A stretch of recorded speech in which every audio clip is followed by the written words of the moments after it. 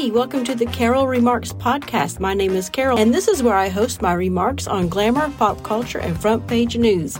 Let's get right to it. Well, hello and good morning. Happy Wednesday. Thank you for listening, and let's see, what shall I start with today? I don't really have a lot of headlines. I guess the big headline for me is the PGA merging with the Live Golf Tour and the DP Tour, whatever the DP Tour is. I think my husband said that's like the European something or another. But we follow golf in our house because, number one, my husband is a big, huge fan. Number two, he was a professional golfer. Now, when I say professional golfer, he wasn't on a tour or anything. He managed a golf course here in rural Alabama. He's worked in golf his whole entire life. And he was a PGA member, too, as well. He hasn't been a PGA member for a little while anyway, but and he's semi-retired from the golf business just 3 weeks ago. And I think I will do a podcast with him this coming weekend. We'll do a video podcast, and I want to talk to him about it because I think he has a lot to say on it. Alex Marlowe was just talking about it too. I don't know if you can go back and rewind. I don't know if there's a podcast that he has. It's on Breitbart News on the Patriot Channel early this morning. I don't know if you can go back and re-listen to it or not, but Alex Marlowe is very educated about this type of thing, and he was explaining it and breaking it down. And anyway, I think I will do an interview with my husband this weekend about it because I know he has a lot to say on the topic as well. Let's see what else. Oh, I rode last night. I have a June rowing challenge that I created and made just for myself. I have a Concept 2 rower that my husband bought me several years ago for Mother's Day. I love my rower. I love to row. I love it. It's good for your body. It's low impact for your joints and stuff like that. And it's good cardio. It's a good all over body workout as well because you do use a lot of legs and glutes, believe it or not. A lot of people think it's a good arm workout, and I suppose maybe it's a lot of core workout as well. You use all your muscles because, anyway, I won't get into it. I actually did an episode. Okay, let me back up. A couple of years ago, I did a charity rowing event, a virtual rowing event charity, and it started on Thanksgiving Day and went until Christmas Eve. And the challenge was to row 200,000 meters, and I did it. Oh, I did it. It was hard, but it was awesome, and I learned a lot. And I actually did an episode here on this I think it was this podcast. Oh, it might have been a different one that I had at the time. But they should have merged together, I think. Anyway, I'll go try to find it, and if I can find it, I'll put it in the show notes here. If you wanted to go listen to it, I'm going to tell you right up now, it probably sucked.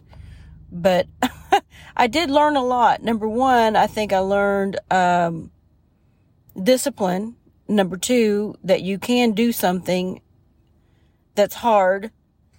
And I learned a lot from that rowing challenge. It was a lot of rowing, but it was worth it. And so I'm doing it again, but I'm only doing 100,000 meters for June.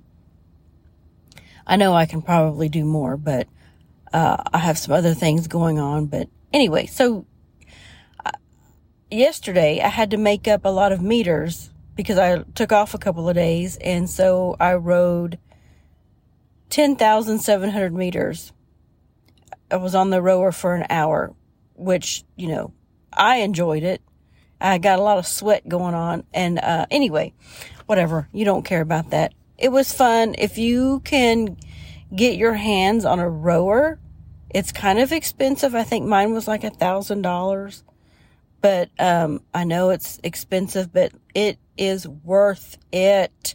Please. And also, if you do have a rower, or you're going to get a rower, check out Dark Horse Rowing on YouTube.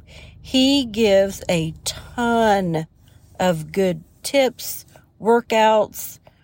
He is very knowledgeable. He has a basic video out there about form, how to row. That's where I learned how to row with, the correct form and technique.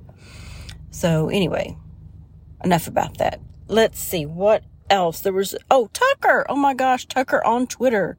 That's his name of his show, I guess. Tucker on Twitter.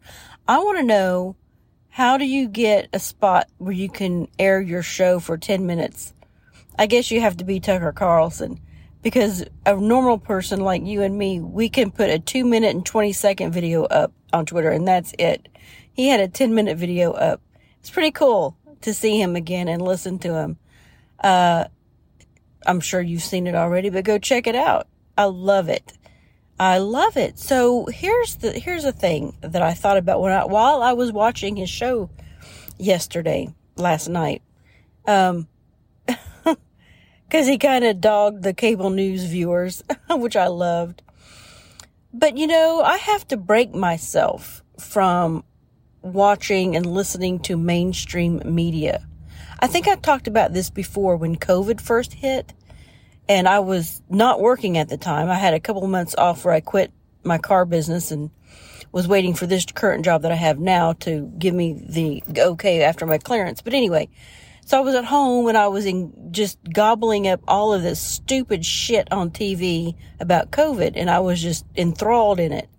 And then I watched somebody on Twitter, because all of the mainstream media was talking about how all the hospitals were filled up, blah, blah, blah, and overflowing, and they're going to have to build tents outside in the parking lots. But then I saw somebody on Twitter, a regular citizen on Twitter, he went to his local hospital. He said, don't believe anything you're hearing. He went to his local hospital and filmed it, and there was nobody there. And my automatic thought was, well, this is fake. How do we know this is real? Maybe this was an old video, but he was talking about COVID, so it was current. But I didn't want to believe it. I wanted to believe the mainstream media. And I have to break myself from doing that. And what I know I've preached before about having our regular citizens go out there and talk and write and podcast about the news from their viewpoint, from their local places. And now I don't want to call it citizen journalism, but I guess that's what it is. I think there should be a new term for that. Maybe I'll think about that. But I kind of like that, citizen journalism. And, the mainstream media used to dog bloggers and stuff like that. And, I did too. And I'm a blogger. And I don't know what it is that I don't want to believe what a regular person is saying, but I'll believe what's something on cable news. I have to break myself of that. I have to do it. And I wish that I had discovered Pat Gray and Keith Malinak before COVID hit. My God, I think my thinking would have been different during COVID. Anyway, I won't get into that, but I don't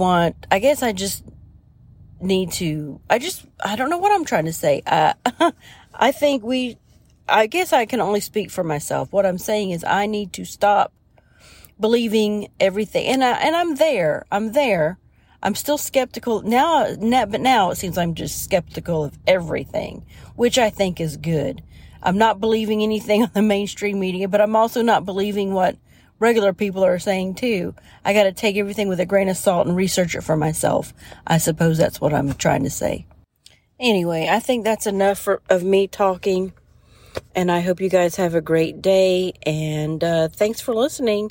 And I appreciate everybody who is quoting me and putting it out there on Twitter and sharing. I love it. It makes me so happy to see that.